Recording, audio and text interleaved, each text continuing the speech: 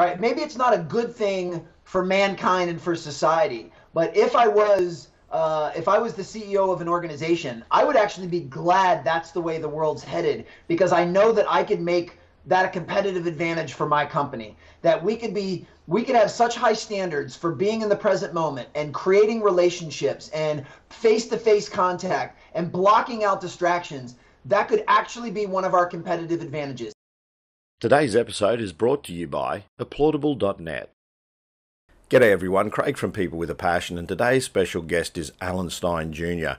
He's a best-selling author. He's sold thousands of copies of his recent book, Raise Your Game, The High Performance Secrets from the Best of the Best.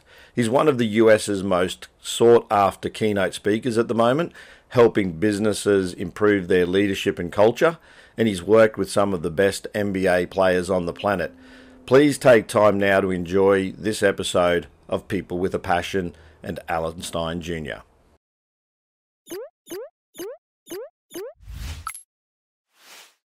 We'll get straight into it, mate, because time is valuable. It's one resource we all have limited time, right. So really appreciate you giving your time to be here today. So I wanted to start with a little bit about you. You're a former sports strength and conditioning coach for basketball. That's your core background for around 20 years. But around 3 or 4 years ago, you decided to branch into the corporate world, and People with a Passion's about passion. So obviously a driving passion for you has been sport and basketball. Why the transition to business? I was just ready for a change, to be honest. Basketball had been my number one driving passion ever since I was a child. And I'm so thankful that I was able to make a career out of the sport that I love so much for almost 20 years. But I started to find that my own passion and my own interest started to wane as far as doing stuff on court with players. And that I don't want to be overly dramatic and say that I was burnt out, but I could see myself heading in that direction. And I'm a big believer, as I'm sure many of your listeners are, that you've really got to find your passion and you've got to find things that really light you up. And I just started to notice that basketball performance training wasn't doing that for me anymore, and I needed to make a change. But you made a change, but you're still in the world of human performance. So that's obviously a driving factor for you. So when you get to that point with your passion where you say, okay, maybe I'm not as motivated as I used to be, what pushed you down that path then of keynote speaking? Well, there were a couple of things. I mean, one, and my decision to make this change really came more out of a respect for the coaching craft. I'm a big advocate and supporter of teachers and coaches, and I'm a firm believer that if you as the teacher or coach aren't passionate about what you're doing, that you're actually cheating your students or you're cheating your athletes and your players. So while I was approaching burnout, I'm sure that I still could have been good enough that I could have faked it, put on a smile, and still done a very good job. But then I would have been cheating the players I was working with, and I would have been cheating the game. So that was why I was so resolute about making the change. Another part, as far as why I chose professional keynote speaking, one, I loved speaking in general. Like, I was doing a lot of clinics around the world, speaking to basketball players and coaches. So I knew that was the craft that I wanted to pursue. Really, all I needed to do was find a new audience. And part of the reason that my passion started to shift was most of the work I was doing was helping players run faster and jump higher and improve athleticism on the court. But my personal fascination and passion was in improving things like leadership, accountability, communication, culture. So I figured, what's another target audience that could benefit from all of these things that I've learned in those domains from the game of basketball? And business was just the most obvious choice. So to be able to take my appreciation for the speaking craft and combine it with my new love of leadership and accountability and communication and relationships and culture, it just seemed like a natural fit. And I had always known there was so much utility between what was done in sport and what was done in business that it just made the most sense to make that leap. But the real deciding factor was I was spending most of my time working with teenage males in basketball, and they weren't really teaching me a lot. I was doing most of the teaching, And I knew that if I made the leap over to the business space, that I would learn just as much as I was sharing. And that's something I'm real passionate about, is continual development and continual growth. And that, being in the business world would allow me to meet people like yourself and meet the clients that I speak to. And, for everything that I share, I'm learning just as much, if not more. And that's something that really, really excites me. So I think that was really the final spark that made the change. Was I was just ready to grow and to challenge myself and push myself further than I had before. It's interesting that you talk about passion. One thing I've discovered with a lot of people who have passion is this desire to constantly learn and evolve. That the status quo is not something that a lot of them are comfortable with, or what they perceive as normacy, and particularly creatives, that they're constantly have to be, it's almost like part of their makeup that they have to be creating. So that, to hear you say, around the passion, that need to learn, is very important. Do you think that the translatability of what you're doing as far as the, moving from sport to business, is because business is actually a team sport? Absolutely. I'm so glad you brought that up. And I also believe, quality leadership knows no bounds. I mean, quality leadership is needed in every area of our life, both personal and professional. I mean, certainly you need, CEOs and executives on the business side, and you've got coaches and trainers on the sports side. But you need leadership just to run your own family. You need leadership in communities. You need leadership. So these type of things, I knew they had very high utility. And, what's funny is the list is so long of things that can be transferred from sport to business that we could actually have a much shorter conversation if we talked about the differences. Because as you said, business is very much a team sport. There is a scoreboard in business. Now, what you choose to use as your scoreboard can alter. I mean, it doesn't have to just be profits or revenue. But yeah, the similarities between the two are incredible. And with any time, I can work on skills that have high utility that transfer to any area of life, I feel like that's a good investment in my own future. And along with leadership is communication. There's not an area of life that doesn't get drastically enhanced by your ability to communicate more effectively. Once again, personal or professional, individual or organizational. So yeah, that was absolutely a main draw, is how much transfer there is between the two. Yeah, with communication, things I've identified over the years of the organisations I've been party to, is that often where most problems occur is actually with miscommunication, where someone didn't get a memo or someone didn't see something, and then a blame game sort of starts around, I didn't know about that, and or who's doing that. So communication, just on the simplest and most basic levels, is extremely important, absolutely. So let's talk about some of these things that transition into business from sport.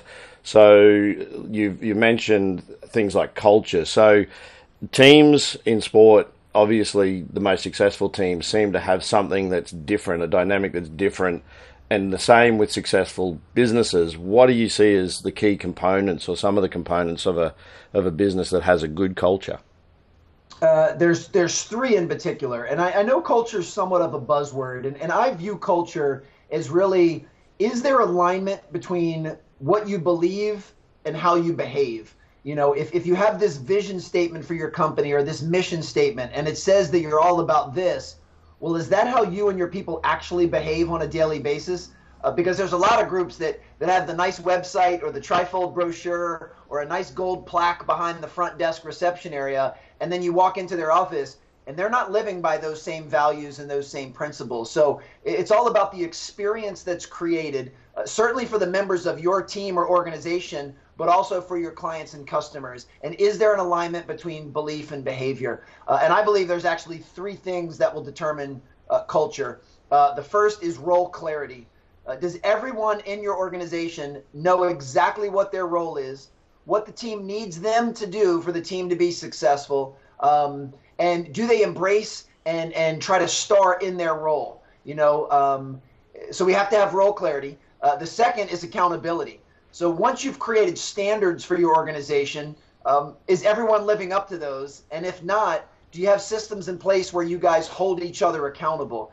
And very average organizations have what's called vertical accountability, which is I'm at the top of the org chart, I tell you what to do, and you do it.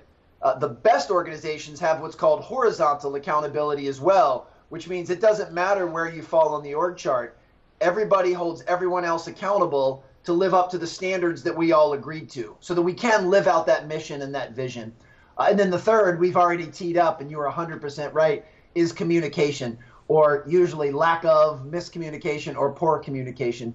The ability for teams to effectively communicate in different departments, amongst colleagues and coworkers, being able to speak the other person's language, both through email and actually in person, so that your message is always conveyed in the manner that you meant it to be. Those are the three things that I think weigh most heavily on an organization's ability to have what's a winning culture. Yeah, so they're very important points, all three of those, and you do see those translate to the most successful teams. Are there things that sort of stand out in an organisation that would say, well, maybe the culture needs some addressing here? Yeah, I actually think it is. It's the inverse. It's there's lack of role clarity. Not everybody knows exactly what they're supposed to be doing or when they're supposed to be doing it. They don't really know what's expected of them. Or worse, they think their role is different than what it's supposed to be. I work with a lot of executives and managers and supervisors, and one of the exercises I have them do is say, all right, let's just say that, Craig, let's just say that you report to me, and I write down what I believe your role is, and then I have you separately write down what you believe your role is, and then we compare those two sets of notes. And many times there's not near as much overlap as one would hope, that you actually think you're supposed to be doing A, B, and C, and I'm over here thinking you're supposed to be doing D, E, and F, and now we've got some tension. I'm frustrated. You're not doing what I think you're supposed to be doing, but you think you're supposed to be doing something completely different, and now you're frustrated with me. It starts a whole world of problems. And then accountability, the second pillar, I actually think is probably the biggest separator amongst average, great, and elite organizations, and that's caring enough to hold people accountable. That's if you were to mess up, Craig, and step out of bounds and not do what we've all agreed to do, that I care enough about you and I care enough about our organization that I'm going to tell you that, and I'm going to hold you accountable in an empathetic and compassionate way. I'm a big believer that holding someone accountable is something you do for them. Mm-hmm. It's not something you do to them. And that the best gift you can give another human being is to hold them accountable to a very high standard. So it's easy to let little things slide. So, in tomorrow's meeting, you show up 1 minute late. It's easy to just be like, okay, that's just 1 minute. That's not that big of a deal. Well, in and of itself, yeah, it's probably not that big of a deal. But now you've started to plant a seed where, well, next time you're going to be 90 seconds late. And then maybe the time after that, you're 4 minutes late. And now 3 other people who look up to you, they're starting to show up late because they see you show up late. So what started off as something really small can quickly spread to a major problem, all because we lack the accountability and being able to say, hey, Craig, I noticed you walked in 60 seconds late today. If you can't get here on time, then the only other option is to get here early and do it in a way that allows you to perform at a higher level. And then clearly, I think anyone listening or watching would understand how miscommunication or poor communication can completely undermine your entire culture. Yeah, putting a rotten apple in amongst a whole heap of healthy apples, it sort of well said. Makes the rest of the apple cart rotten. So I've seen that in my own organisation. I must say that when people start to slacken and don't hold each other to account, that it does sort of give almost a permission to someone else to then start the same behaviour, and it can go downhill from there. So having everyone holding each other to account is an extremely important thing. Something you've talked about is gaining permission to hold people to account. That's something that's extremely important. So do you want to explain the concept of permission and having the permission to hold someone to account? Absolutely. I mean, if I go back to my basketball training days, I had a series of questions that I would ask every player that I worked with. The first question would be, do you give me permission to coach you? Like, are you going to be open to the suggestions that I make to coach you to be the best player that you can be? Are you going to allow me to use my expertise and my experience to do what I believe is in your best interest for you to be the best player you can be? And I need them to be able to say yes. I mean, if they look me in the eye and say, no, I'm not going to let you coach me, then clearly this relationship can't work. But then the next step is, do you give me permission to hold you accountable? So we're going to collectively come up with some standards of what's the atmosphere and environment that we need for you to perform at the highest level. And we're going to come to agreement and consensus, whether it's one-on-one or it's with our entire organization. But we're going to come up with a list of standards that if we all live up to these standards, we'll be on the path to achieving the goal and the mission and the vision that we've set. So once we've created these standards, now the next question is, do you give me permission to hold you accountable to these standards? That if I see or hear you do something that's not in alignment with these standards, or I see you step out of bounds, do you give me permission to bring that up to you? And once again, I mean, we're looking for compliance. We're looking for someone that says, yes, I want you to hold me accountable. Because once they've given you that permission, it makes things so much easier moving forward. There's a lot less friction, because now if one of our standards is we will always be on time or early for company events, and at tomorrow's meeting you show up 1 minute late, but you've already given me permission to hold you accountable, there's really not a whole lot you can say. I mean, human nature dictates you're still probably, just because you're a human being, this certainly is not personal, you're probably going to make an excuse on why you're late, or you're probably going to blame someone else for why you're late, or after I leave and hold you accountable, you're probably going to complain about me to the folks sitting near you. But there's really not a whole lot you can say. Craig, did you know that being on time was one of our standards? Yes. Did you give me permission to hold you accountable when you stepped outside of that? Yes. Okay, well then why are you surprised that I'm holding you accountable? You showed up 1 minute late. I mean, you already know that I'm there. And just that agreement already takes the sting and the issue out of most of it. In fact, if we've already created that agreement, when you show up 60 seconds late, you usually show up with an apology and say, I realized I messed up today. I'm so sorry that I'm late. It won't happen again. And it's already diffused the whole situation. Yeah, I think culture also, which is something that I try and do with the organisations that I belong to, is not to make that fabricated excuse or lie, so to speak, is to own, if you make that mistake, that you actually own it. So ownership of your action in an organisation and culture, I think, is extremely important, because that's what builds another level of trust, and that's another factor with companies and business that's also important in team sport, is this concept of trust. Now, on that topic of permission, you've worked with a number of elite athletes in basketball that have gone on to play in the NBA, and some you've worked with while they've been in the NBA. But one of those, you have a story of Kevin Durant, when you were working with him, trying to encourage him to hit the gym or do strength and conditioning more so. Do you want to talk a little bit about that experience and him giving you permission, and how you had to work him to get him to that point? Most certainly, yeah. I mean, Kevin I met him when he was 15 years old, and I know he's sitting out right now with an Achilles injury, but for the most part, most people think Kevin is one of the top 3 basketball players in the world, just in case some of your listeners don't follow basketball. I mean, so you're talking about someone that is in the upper 0.1% of what he does, and a true master at his craft. And when I met him when he was really young, he had 3 of the 4 major pillars already in place to become a great player. He had a great work ethic and a strong passion for the game. He loved to play. He had a very high basketball IQ. He understood the game. He had great footwork and mechanics. Like, he was fundamentally sound. But the only thing he was really lacking was lack of strength.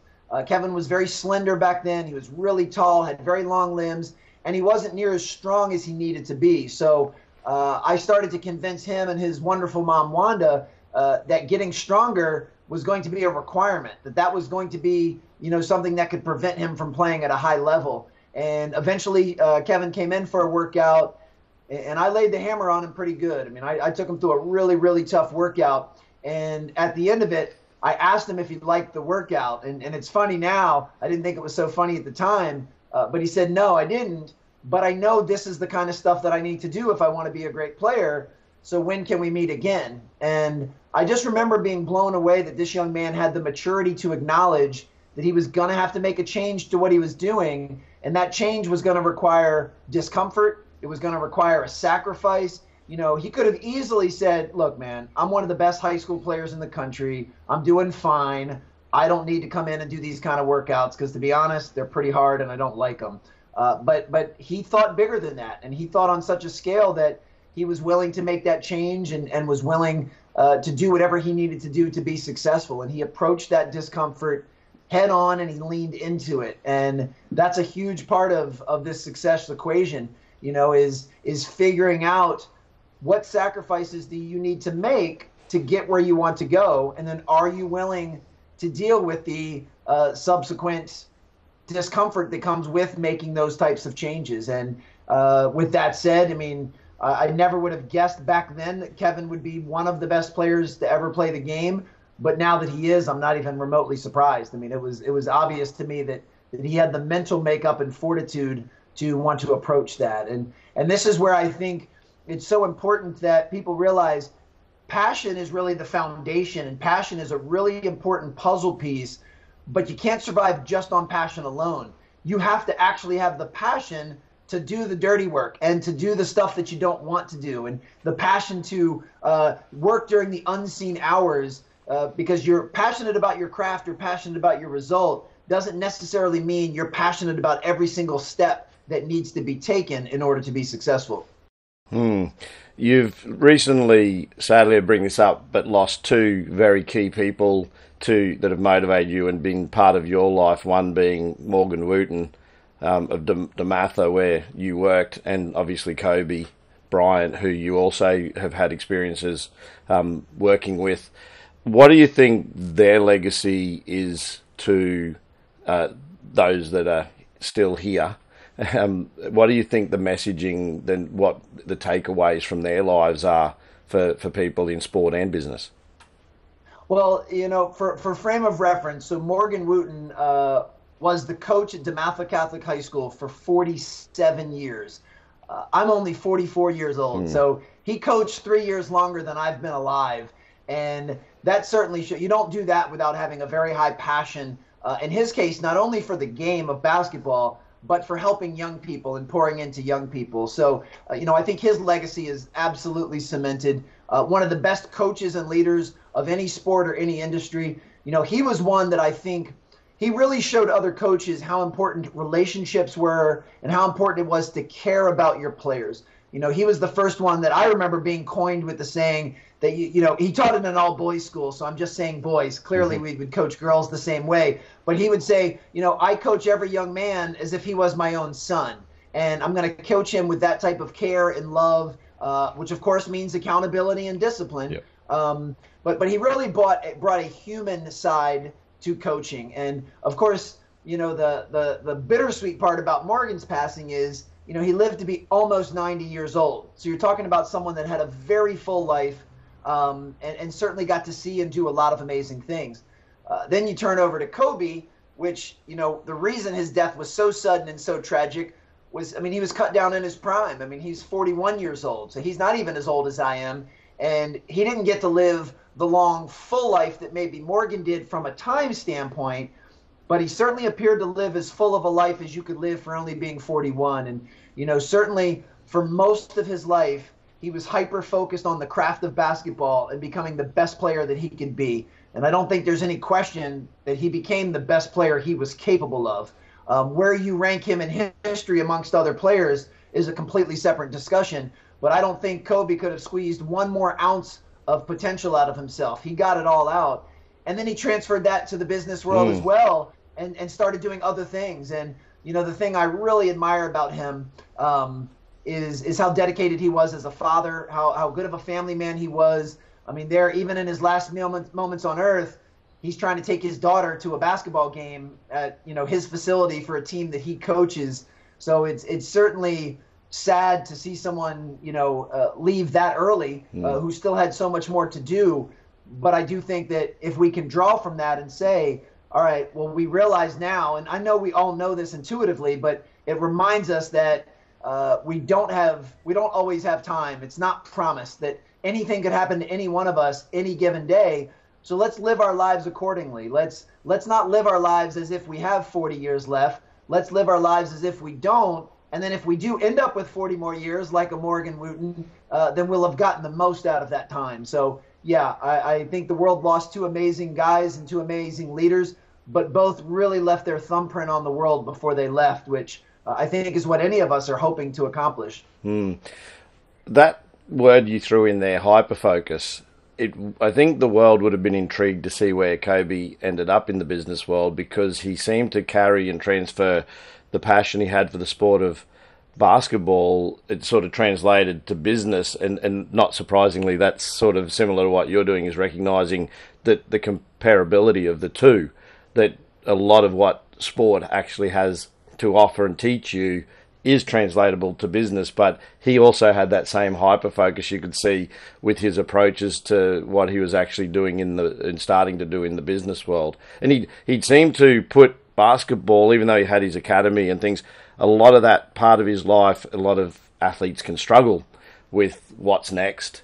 He seemed to like say, well, this is what I am now, this is what I do now, and he was very comfortable with that. Yeah, it sure seemed like it. And, one of the things that I really believe separated him as a player was his preparation and his due diligence. I mean, I believe legend has it. I mean, he watched more film as an individual player than probably anyone in existence, because he was always studying what his opponent would do and what their tendencies were. So he's watching hours and hours of film before every game. And then he would also watch film of himself to see what things he could improve. And I think he took that same mindset and that preparation and that due diligence to the business world. I mean, from what I gather, he made several really wise investments into different companies, and I can only assume that wasn't luck. That was because he did his due diligence and he studied everything he could about those companies, not only from their product or service, but what was their culture, how did they behave, and he made very successful bets on those companies from his due diligence. And then if you just even look at his habits and his behavior. He was notorious for getting up really early to get in early morning workouts when he was a player. And I heard he was doing the same thing in the business world, that he was choosing to get up early to put in work in the early morning so that he would be done his day by the time his daughters got off from school. So, they're getting out of school at 2 or 3 o'clock, and he had pretty much already finished his business for the day so that he could spend quality time with them. But that was only because he got up early. He's still working 8 to 10 hour days. He's just starting the clock much earlier. And that was directly something that he believed in as a player and did as a player. So time management there, that's something that, as well in business and sport is translatable. Time management seems to be something that's common with people who have individual success in their own training.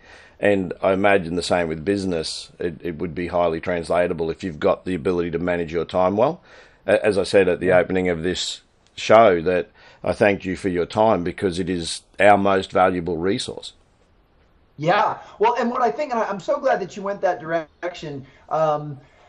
I do believe that especially young people today, they have more distractions than we've ever had in mankind. So I think that's the reason it's harder for them to potentially block out distractions and stay focused in the present moment and manage their time more effectively, is there's so many different options. I mean, I'm 44 years old, born and raised here in the United States. When I was a child, when I was the age of my children now, we only had like 3 or 4 TV channels. Mm-hmm. That was it. I mean, there weren't a lot of options. And, and even things like Atari and Nintendo didn't come around till I was a little bit older, which meant I didn't have very many distractions. I could go out and ride my bike.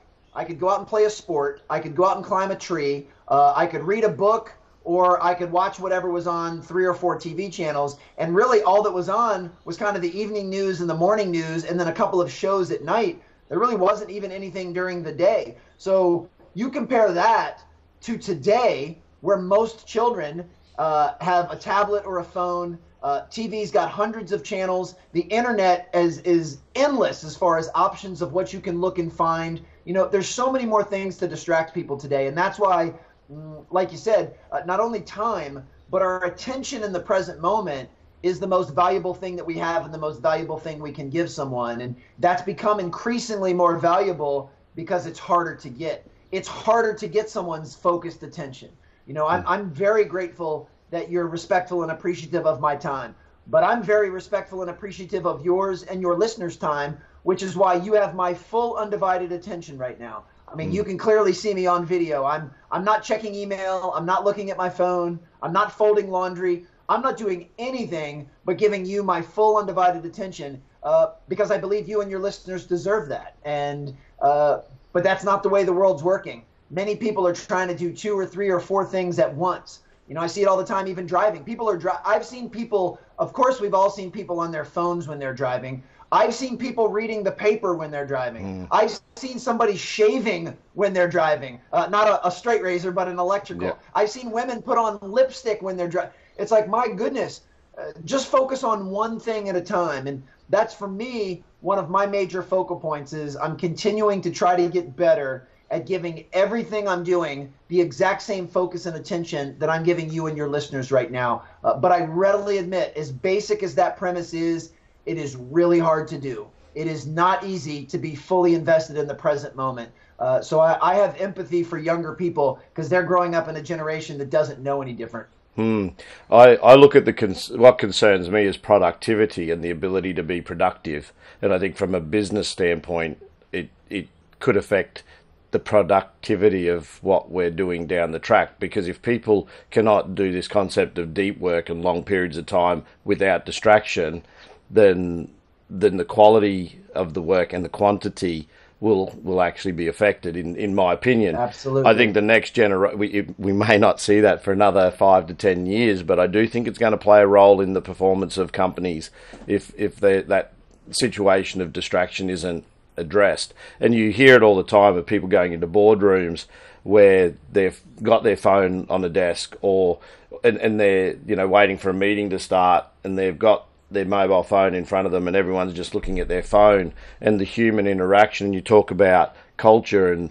human interaction is so important, but people want to and are choosing to interact with devices other than each other when they're in a room. So policies of phones go in a box or something, don't bring them into Absolutely. a meeting, and things like that can help build rapport within an organization, because it forces people to actually talk about their lives to each other ahead of a meeting or ahead of a team meeting. Well, and I actually think this is, all right, maybe it's not a good thing for mankind and for society, but if I was the CEO of an organization, I would actually be glad that's the way the world's headed, because I know that I could make that a competitive advantage for my company, that we could have such high standards for being in the present moment and creating relationships and face-to-face contact and blocking out distractions. That could actually be one of our competitive advantages. That I believe that if we focused on those things, we could be more productive than our competition, because they're not going to be focused on those things, as you just mentioned. And it will be very interesting to see that battle between everything becoming automated and digitized versus our human beings becoming less productive. But I love the fact that the world moves towards automation, because that means little customized touch points. Something as simple as a handwritten note is more valuable today than it's ever been, because no one's doing it anymore. So if I owned a company and I had 100 people that were on my team, I would be talking about this stuff relentlessly. Like, I wouldn't even need to tell people, turn off your phones when you get into the meeting or put them in this box. That would be so built into our fabric, they would just know that. They would just leave their phones at their desk when they came in for the meeting, because they know that's something that is really important. And if it's important, I'm going to emphasize it daily, and we're going to hold each other accountable for that. So if you happen to be the one guy that brings your phone to the meeting, everyone's going to be looking at you with a crooked eye, as opposed to the opposite, which is everyone has their phone, and now the one guy that doesn't, people are like, what's wrong with him? So I think productivity, human productivity, could be a major separator if folks really start to embrace these concepts and focus on them now. And no matter what happens, I know that we will move towards a more technologically savvy environment, that we will move towards more automation, digitization. But bottom line is, your coworkers and colleagues will always be human beings, and your clients and customers will always be human beings. So as long as that's true, then relationships and the way we interact and the way we pay attention to human beings is always going to be, or should be, a part of a company's secret sauce. You talk in keynotes and things about this concept of a performance gap. So I'd like to bring that up so that the audience come to understand what that is. So do you want to give a bit of background and just a conversation around this performance gap that you speak of in your trainings and keynotes? Be happy to.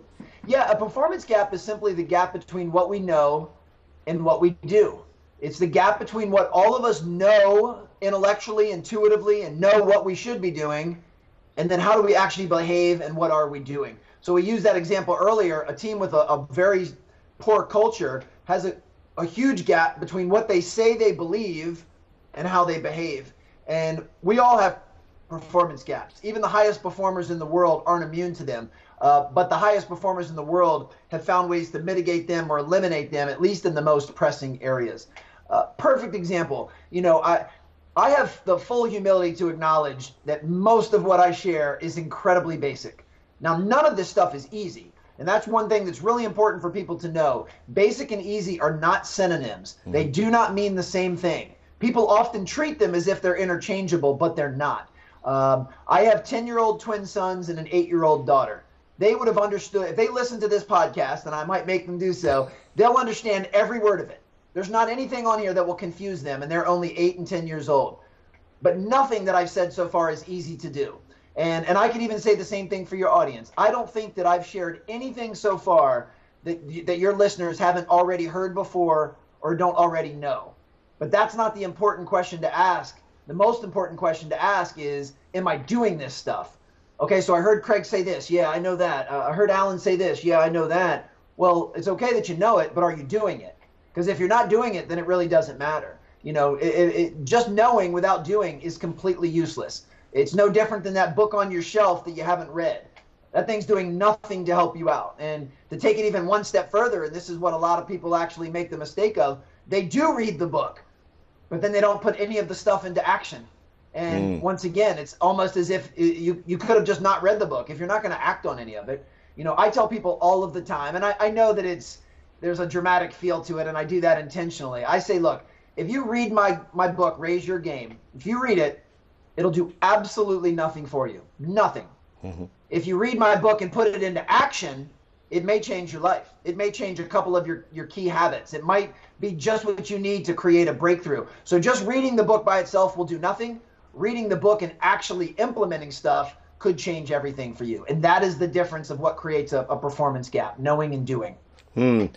That's very insightful. I like that concept of the performance gap because we do it, as you say, everyone does it to varying degrees within their lives, is we know what we should be doing. And diet was one of the conversations I've seen you had in the past where we all know we should be eating healthy, but we tend to choose not to, and it is a choice. So that's the other thing about the performance gap is we make the choices of what we want to take on board in action and what we just want to know. And that's something that's... Well, and if we even take it a step further, I mean, because of the internet and the stuff that we've talked about, knowledge is at an all-time high. In fact, I don't know that there's anything from a knowledge standpoint that if you and I don't know it, that we can't find it in a matter of seconds by just typing it into Google.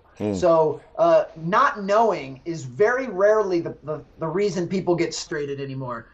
It's the not doing. Even not only does everyone know that they should eat healthy, if you ask people to write down a list of the healthiest foods they know of, they could list 30 foods immediately. And you'd see a lot of the same foods. People would start writing down, blueberries and spinach and avocado, and they would know what foods are healthy. But then if you ask them, well, what foods do you actually eat? If there's not a lot of crossover, then they have a performance gap. Same thing with sleep. I don't know that there's an adult in the world that doesn't know that sleep is important, that you should be getting 7, 8, 9 hours of quality sleep every night. So people know that that's important. But then if you ask, especially people in the business world, especially entrepreneurs in startup situations, well, how much sleep do you get? It's like, I don't know, 2, 3 hours, sometimes 4. It's like, okay, so you know how important sleep is to your critical thinking, to your energy level, to your decision making, to your ability to run your company. You know how important that is, and you're not doing it. I mean, that's the definition of a performance gap. And the key to improving performance for anybody is starting to close that gap, is starting to do all of the things that you know you're supposed to do. And what I find really fascinating is we can have them in different areas of our life. So I've spent most of my life around health and fitness and wellness. So I had very narrow performance gaps. Like, I work out regularly, I get plenty of quality sleep, I eat healthy foods. That just comes very naturally for me. But then I've looked at other areas of my life, and there have been times where, let's say financially, I've had pretty big performance gaps. You know, I knew I was supposed to be saving money, I knew I was supposed to be investing or doing this, and I wasn't doing those things before. And it wasn't because I didn't know, it was simply because I wasn't doing them. One thing that I want to touch on is a concept of infinite games and process and finite games, which Simon Sinek actually speaks to in his talks. Do you see the translation between the people who are in sport that are most successful, that they seem to be constantly evolving and improving and they never reach or have a finishing point? So it's almost like they're playing an infinite game within this concept of a finite game, a game within rules. And do you see that translate to businesses that are successful as well, this concept that they're more focused on the process than their competitors and continually improving and evolving to deliver outcomes for their customers, as opposed to, like with sports, it's delivering that outcome for your team, which is winning?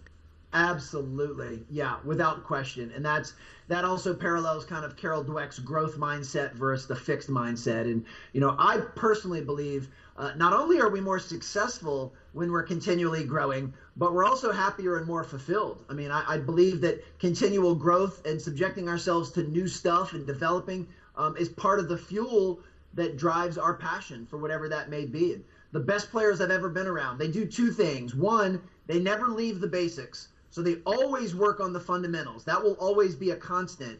But then they're always looking to evolve and add something new to their game. You know, I know we spoke about Kobe earlier. I mean, every offseason, he would try to add a new component to his game. LeBron does the same thing. Michael Jordan used to do the same thing. You know, Kobe hired Hakeem Olajuwon, one of the best centers to ever play the game. One offseason, he hired Hakeem to help him with his post-up game. You know, here he is, a guard, but he wanted to be able to add this new dynamic to his game. So he was always adding that.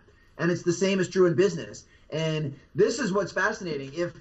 If all of your competition keeps getting better and you stay the same, then by comparison, you're actually getting worse. You know, you're losing market share or you're losing profit because they're getting better and you're not. So even staying the same, you're not really staying the same. You're actually lowering your value to the marketplace because everyone else is getting better. So not only is it more fulfilling and you're happier when you're growing, but it also your performance improves, your success and significance improves. So yeah, that self-development, and it always starts with self. You know, I mean, I would tell anyone that's a part of any organization or team, the very first step to improving this team is improving yourself. If you want us to have a better, year this year as a company, then you need to be better this year. If you want us to grow and improve, then you need to grow and improve. So you might only be one of 100 people in our organization, but if you're not developing and leveling yourself up, then you're sandbagging. You're basically an anchor. You're weighing the rest of us down.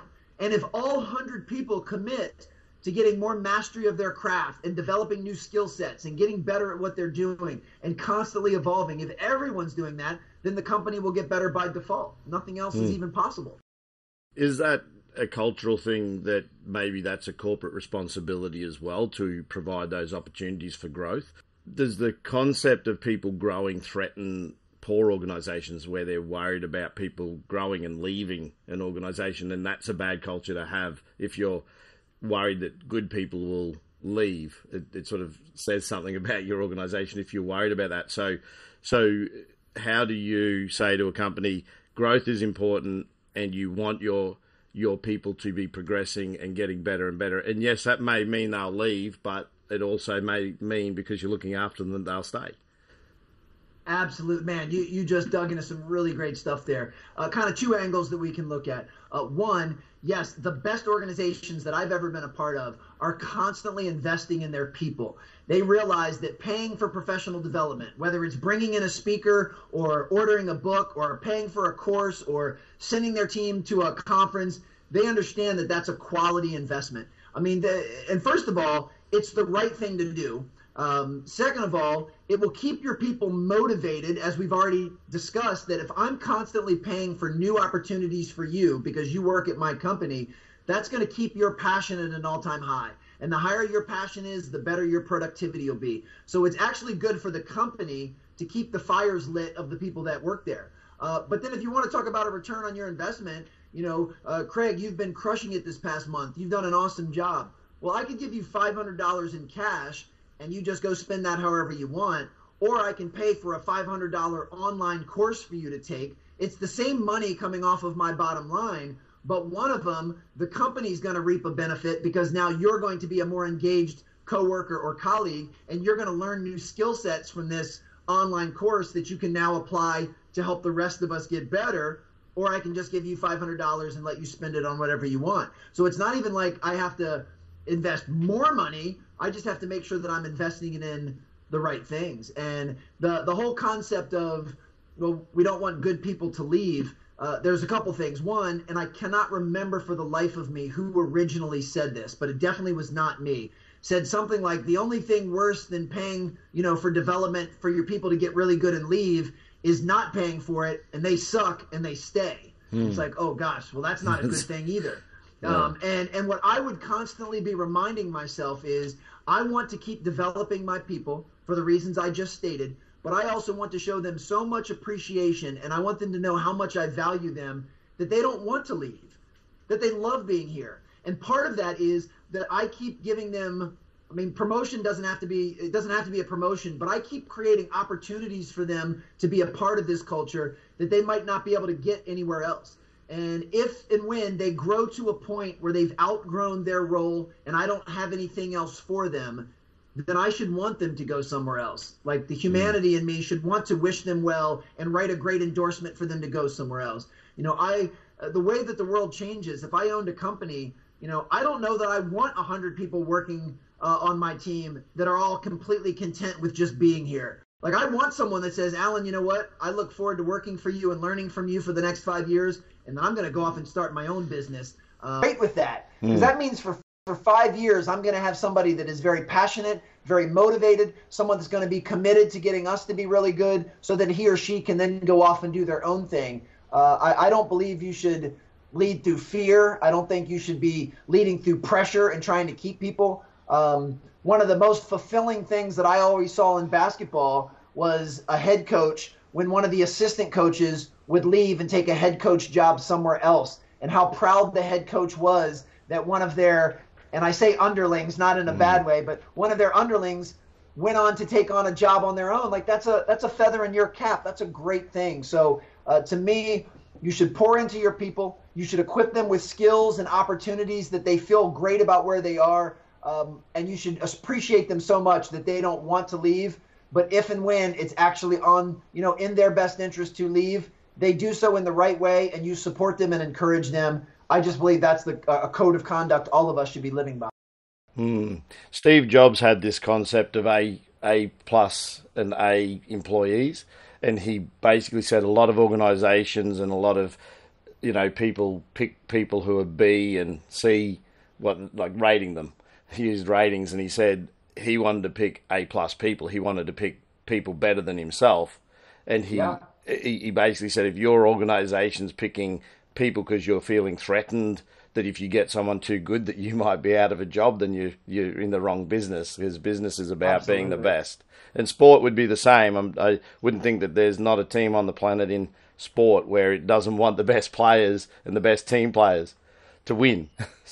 Well, and what's interesting, especially in sport, is of course the coaches want to get the best players, but when you've really created a special atmosphere is when the players also want you to get the best players. If I'm the starting point guard and I know you're recruiting another really good point guard, it takes a lot of courage and humility and confidence on my end to encourage that. Because two things. One, I can say, all right, well, if you do recruit this other point guard, I'm going to have to raise my game in order to keep my starting position. So bringing in this other good player is actually going to make me better because now I have to compete. And that's the mindset of a champion. And then the other mindset is simply, well, the more great players I can surround myself with, the better we'll be. And in team sports, winning should be the most important part. Once you get, I'm not talking about youth levels, but once you get to high school and college and pro, winning should be what's most important. So a mediocre player would say, I want to be the top dog. I want to be the best player and the leading scorer. So I don't want our coach to recruit other good players. I want to be the man, even if we don't win very much. Whereas a champion says, I want you to get the best players possible. And even if that means I don't play as much as I'd like, or I don't get to shoot as much as I'd like, we're going to win a championship, and I'm going to be a part of something bigger than myself that's really special. And those are hard to find, because I do believe things like jealousy and selfishness, they're wired in our DNA. They're inherent. It's normal for a player to want to be the best player and to feel threatened if another good player comes in. So it's really abnormal to be able to step outside of that. But that's why winning championships and being elite level players is not normal.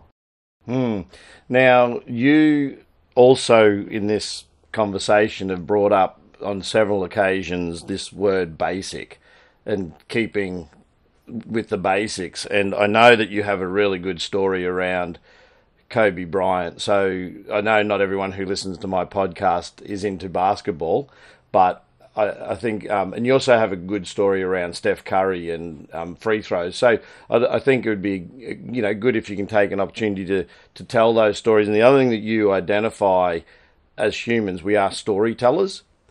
And yes, the importance of telling stories to deliver a message and to deliver learning to people.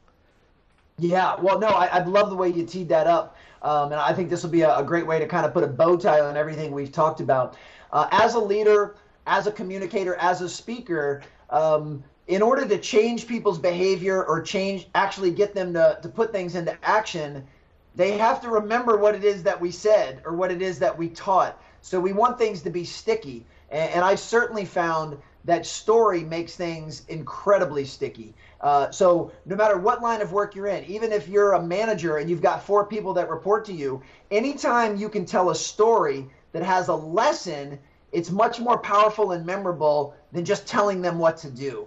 Hey, I want you to do this, this, and this is not near as powerful or as effective as if I tell you a story and the moral of that story is this, this, and this. So I'll give you the abbreviated version of both, because certainly folks can find them on my website if they want the full story. But in 2007, I had a chance to watch Kobe go through one of his private workouts. And I just remember being blown away at how basic the drills he was doing. He was doing basic pivoting drills, basic ball handling and offensive move drills. And at the time, Kobe was the best player on the planet. And I just was shocked to see somebody at his level doing drills that I had done with middle school and high school age players. And when I asked him why he was doing such basic drills, he basically said, well, that's the reason I'm so good, is I don't get bored with the basics. And that was a really pivotal lesson for me. And it's reminded me ever since that the key to being good at anything is never leaving the basics. It's committing to those basics relentlessly, especially during the unseen hours. And really, anyone in the business world, you need to start figuring out what are your basics. Let's just say someone listening to this is in sales. Well, if you're in sales, I'm a huge believer that the ability to actively listen is one of the most important skill sets. That in order for you to ask insightful questions and listen to what your prospect has to say, that's one of the most basic components of being good at sales. Well, how often are you practicing the skill of listening? As a sales professional, are you always telling people that they should buy your stuff and beating them over the head with features and benefits? Or are you asking questions to see if their prospect's a good fit and then listening to their answers? So one could make a very compelling argument that listening is one of the basics of being effective in business. And then if it's a basic, then you have to be practicing it regularly. Very similar, at that Kobe Academy, I met Steph Curry. He was one of the college counselors there. And what was remarkable about him was he wouldn't leave the workout until he swished 5 free throws in a row. And anyone that's listening that's ever shot a basketball knows that's a really high standard. To swish 5 in a row is really, really challenging. And It's my belief that high standards like that are the reason Steph will go down in history as the greatest shooter the game's ever seen. And it's not by accident or luck. It's because he's willing to hold himself to a high standard. And it goes back to the basics. He wasn't doing anything miraculous. He was swishing 5 free throws. Free throw is one of the most basic shots in basketball outside of a layup or dunk, and he wanted to have mastery over that. So those are 2 lessons that I think are really important for us to pull from, and I know that I use them in my life daily. I'm constantly trying to figure out what are the basics that I need to continue to master, and what are the standards of excellence that I need to live up to in order to become the man that I want to become, and do my very best not to deviate from either. Yeah, they're great stories, and also the amount of words that come up in those stories do teach lessons. You're talking about standards throughout this interview, and I think one of the things I've noticed with the organisations that I've been party to that I've since left, that where I didn't feel that I was feeling their culture, if I could put it that way, I felt because they didn't have standards and the accountability that was needed, that I felt that would make it an organisation of fairness.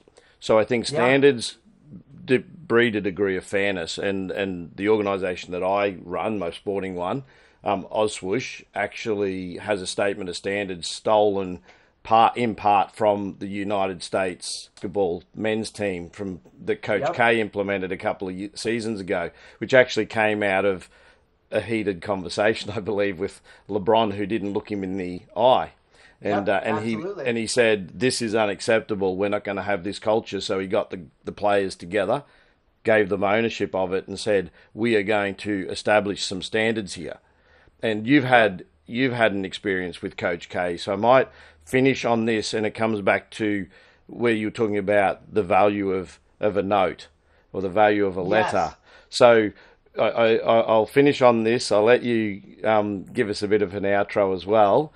And thank you for your time, but just give us a little bit of the backstory of Coach K and your experience with him. And I appreciate you giving, like I said, your time, because it is our most valuable resource. Oh, it's absolutely my pleasure. You've navigated a really fun conversation, and I can tell you've practiced the basic of active listening, because you asked very insightful questions and you came very prepared. So this has been a delight for me.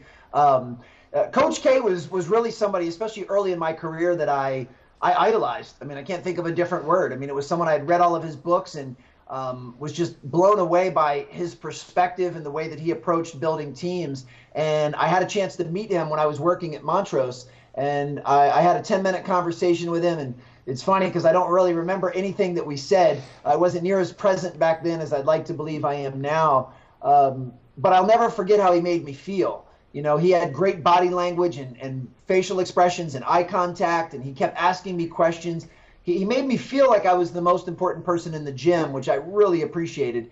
And my parents raised me that if somebody goes out of their way to do something nice for you, you handwrite them a thank you note. So I went home that night and I handwrote Coach K a thank you note that just said, hey, thank you so much for your time today. You have no idea how much it meant to me. I really appreciate you. I'll continue to root and support for you and Duke. And I sent it off in the mail. And 3 weeks later, to my surprise, I actually got a letter back. It's actually, hang on, I even have it right here in my office. Because it's in my stuff that I travel with. But, I don't know how closely everyone can see. But, I mean, this is one of my most important possessions. It's actually a letter back from Coach K from my original note. Yeah. And he basically said the same thing and was thanking me for my time. And I just remember a couple things. One, my guess is it took him maybe 60 seconds to write this note. That's it. Maybe 60 seconds. And, over the course of our life, 60 seconds is a little thing.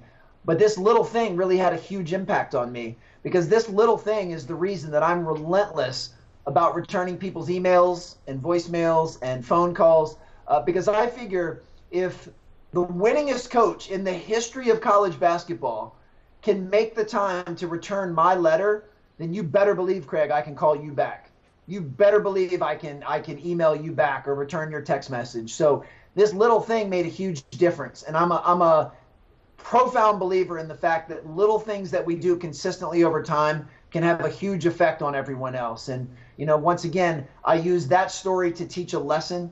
To one final thought, that when I talk about the stickiness, unfortunately, when Kobe passed away, I received hundreds of emails and text messages, many people that I had never met before that just said, "Hey, I remember you telling that Kobe story at our, when you keynoted our conference 6 months ago. I didn't even know who Kobe was at the time, but I'll never forget that story." And to me, that's, first of all, that shows what a powerful legacy Kobe had, but it really reaffirmed that telling story can be powerful. That these people remembered something that I had to stay on stage because I told it through the lens of a story of Kobe Bryant. And I get notes all the time that say, "Hey man, I loved about never get bored with the basics. I'm going to teach that to my kids," or, that's going to be something that's added to our wall in our locker room. So yeah, story is a great way to get those points across. And using that story from Coach K, just remember that little things done consistently over time make a huge difference. Thanks for your time, mate. I really do appreciate every moment that you've given us today, and I will make sure that all of the links to where people can get hold of you and your book go in the description. So I wish you all well with your keynotes. I think you recently, on one of the major speaking websites, were seen as one of the top 5 or 6 sought after keynote speakers on the US circuit at the moment, and hopefully we'll see you out here in Australia sometime. Oh my goodness, I would love that. Coming to Australia has been on my bucket list for a long time, so I would love to make that happen, and I appreciate you so much. No worries. Awesome. Thanks, mate. You got it, brother. I hope you liked this episode. If you did, please give it a thumbs up and feel free to comment. If you haven't yet subscribed, hit the subscribe button and the notification bell to be advised of new interviews when they're uploaded. I hope you join us again sometime. Catch you later.